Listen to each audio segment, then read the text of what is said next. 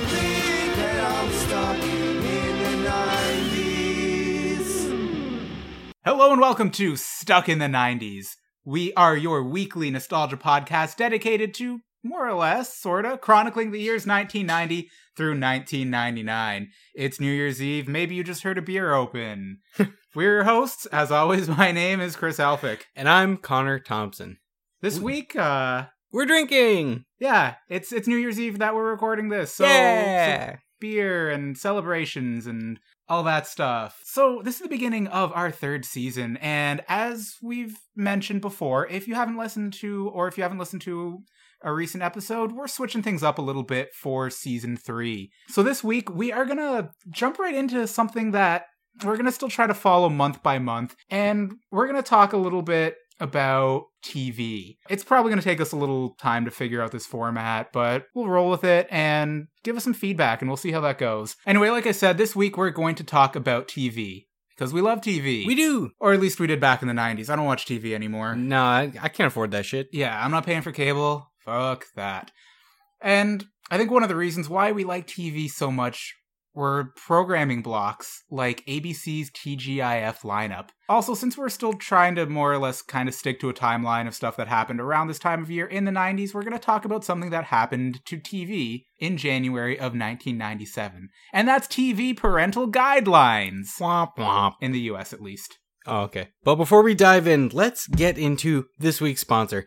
This episode of Stuck in the 90s is brought to you this wintry season by Crazy Carpets, because it's a lot cheaper to get the plastic sheet than a GT Snow Racer, both monetarily and in effort, because carrying a sheet weighing less than a pound is a lot simpler than dragging a 20-pound mix of plastic and metal behind you all the way up the hill, trudging. Oh yeah, or all the way like hill to the hill. Like Ugh. It was, it's really... This is a first world problem of the 90s. Yeah, this is like kids like you and I, like we didn't have GT Snow Racer, so this is how we look at it. Like, oh yeah, it's like 30 pounds and like it's probably so heavy, but like they had a string on them. You could pull the string up the hill. I mean, if you had the Brett Hull version, you had the retractable string. Bastards. I had some yellow rope just tied to mine. We should get GT Snow Racers. I would like that. It would be pretty good. If I bought you a GT Snow Racer, would you be willing to get dragged by my car down the street? I'm not willing to commit to an answer on the podcast. Okay. More on that later. Yeah, okay. when I'm done this beer. Yeah, no kidding. So, Crazy Carpets. They're cool. I fucking love Crazy Carpets. I love that they haven't changed. Mm-hmm. They're the exact same. I get the feeling that they were made in just one big batch in 1982. And we've just been chewing away. Oh, it's the same at some warehouse in Sichuan, China. I'm just kidding. There's no place. Wait, is there a Sichuan, China? I think there's a Shenzhen, maybe. Well, yeah, there's a Shenzhen, but like, there's probably a Sichuan somewhere. Anyway, my point is this: like, we're halfway through. Giant sheet of plastic just covering the entire town. And they keep stamping out the the sheets. Oh man. Okay, so back to TGIF. All right. TGIF is one of those things that went on for the entire decade. And that's something that doesn't happen with very many things in the 90s. TGIF started its run in September of 1989 and ended in the year 2000. So I think it's safe to say this really embodies the 90s. Oh, absolutely. Yeah. So TGIF was created and executively produced by Jim Janicek, a writer and producer for ABC Entertainment. Recalling his childhood when his family would gather to watch The Wonderful World of Disney, he was inspired to create a family-oriented comedy block. So in 1988, he began gaining support for his concept, and later with 4 ABC family-oriented comedy series on board, and the backing of then-network president Bob Iger, the initial lineup for the block was created. So during the inaugural season of the format, the TGIF logo was only featured at the start of every hosted segment, and an opening sequence for the 2-hour block was introduced featuring animated mice against a gray background. I don't remember this. Dave Coulier, John Stamos, Mary-Kate, and Ashley Olsen, alternating as Michelle Tanner, all appeared on the set of Full House, introducing the season and the series premieres of that night. As they began their first segment, the TGI name was officially introduced with its meaning, "Thank goodness it's funny." This was re-emphasized from the theme lyrics. Coulier and Stamos also announced a new policy in which stars from the other 3 TGIF programs would rotate hosting responsibilities along with them on a week-to-week basis. This all sounds really late 80s, early 90s. I don't know if... laying down the policies and whatnot. Oh, yeah. I don't know if you feel the same way I do, but as is tradition with our show, I'm just going to throw this out there. It is the official opinion of Stuck in the 90s that Fuller House is too cringy to watch. I mean, I don't know. I only got through the first episode. Yeah, exactly. But it felt really good. But that was mostly a reunion episode. It's so horrible. I loved it. Oof. But had I got to episode 2 or 3, I might... it might become the official word of the podcast. It's bad news. With the TGIF moniker permanently in place, more changes in presentation occurred as the lineup grew in popularity. On September 21st, 1990... That's what we do the podcast about. The animated mice opening and accompanying theme music were dropped from the Friday block in favor of the new graphics package that officially incorporated the new TGIF name for the first time. During the most successful years of TGIF, the main characters of one of the Friday primetime sitcoms would, quote-unquote, host the 2-hour block of episodes for that week. Always in character, they would introduce each show and comment on the proceedings afterwards. So during the 90 to 91 season, TGIF was promoted with a series of trading cards featuring publicity shots from the stars of Perfect Strangers, Full House, and Family Matters. Also, the other day when we were in the car, I don't remember what happened, but I very loudly said, "Did I do that? Did I do that?" Oh, worst. I watched Die Hard last week because, Christmas. It's a Christmas movie, yeah. I love Reginald Val Johnson, and every second he's on screen I know, right? is magical. It just feels so right. It's so good. And also, trading cards, I would kill for, an Urkel rookie card. I'm sure we can find those. I mean, I wish TGIF produced these cards for the entirety of the run, because then a 90-91 trading card from Family Matters, it really would be an Urkel rookie card. Right? That's when he was a guest star. Oh, man. Yeah, that'd be nuts. So in the spring of 1991, with TGIF's meteoric success, ABC president Bob Iger and senior vice president, some other dude, who cares, appointed Jim Janicek to expand his branding work to other portions of the ABC entertainment schedule, resulting in several spin-off concepts, including The Hump, a 3-hour comedy block on Wednesday. Get it? It was all hardcore pornography. Wow. A weird move for ABC at the time. So hot, though. MCTV, More Cool TV, and I Love Saturday Night. None of these had the same success as TGIF. Imagine why. So we'll go through the lineup history of TGIF and then our favorites. Yeah. At least some of it. So the debut, let's see, that was in 98 and 99. We had Perfect Strangers, Full House, Mr. Belvedere, and Just the 10 of Us. Oh, 2020. Oh yeah, 2020 is... I love 2020. 2020 is forever. Oh yeah, it is. I remember, when I look at some of these other lineups, it's I don't remember watching that. But it was just before 2020, so I must have did something else and then came back to watch 2020. Thoroughly good. Yeah. Okay, so yeah, obviously we care about Full House and Family Matters more than the rest of the gang. Yeah, for Perfect sure. Strangers. Ooh, Dinosaurs in 1991. Whoa, nice. Step by Step, that was around. Yeah, that's okay. And then with every fucking network, with every network, you've got these shows that never last. Something called Billy, Camp Wilder, Baby Talk. Yeah, and then when we get into 1993 to 94, we've got some things switching. Heavy some hitters. Stuff off. Boy Meets World. Boy Meets World premieres, Hanging with Mr. Cooper, and Sister. Oh, how much I missed her. That continues into 95, and then let's see, in 1996 to 1997. Oh, Sabrina. Yeah, Sabrina the Teenage Witch, along with Clueless. Pause for a second. All right. Listeners can check our Instagram because I found a notebook for a new project I'm working on that says As If on the front. That looks pretty good. Where'd you find that? It was at Chapters. Nice. It was literally under $4. Literally? As if.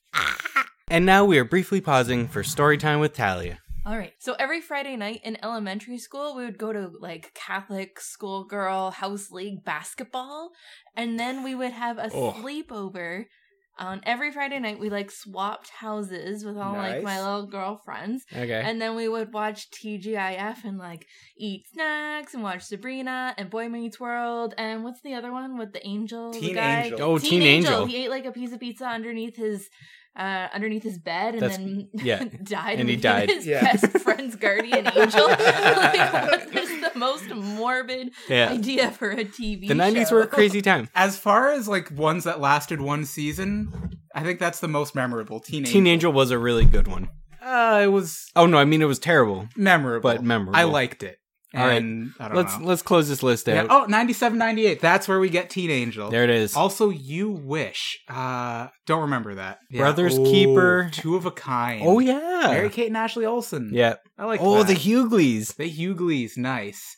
And, Yeah, that's pretty much, like, that's about it. Oh wait, yeah. hold on. Oh no, that's it. yeah, ending it off, Boy Meets World, Sabrina, and then, do you remember Making Making the Band? the band. O-Town. Yeah. Taika Koana. I did my 3rd grade speech on him. Yeah? He was so dreamy. Not Ashley Parker Angel? Oh, no. Tall, dark, and handsome. We're agree to disagree. Yeah. So that's the lineup. There's definitely a lot that I remember, and then there's some that are definitely in the period where I was watching TGIF Mm-hmm. that I don't know at all. Do you Yeah, know there's- Brothers Keeper? No, like I know that it was popular. I don't think it was big in Canada. I can't even think about what it was. I know I watched Two of a Kind. I know I watched Boy Meets World and Sabrina, You know what? and I know it came back for 2020. Let's get back to TGIF. So, in September 95, the Walt Disney Company purchased ABC and, after finalizing the sale the following year, began to reshape the network to its preferences, which started in 97.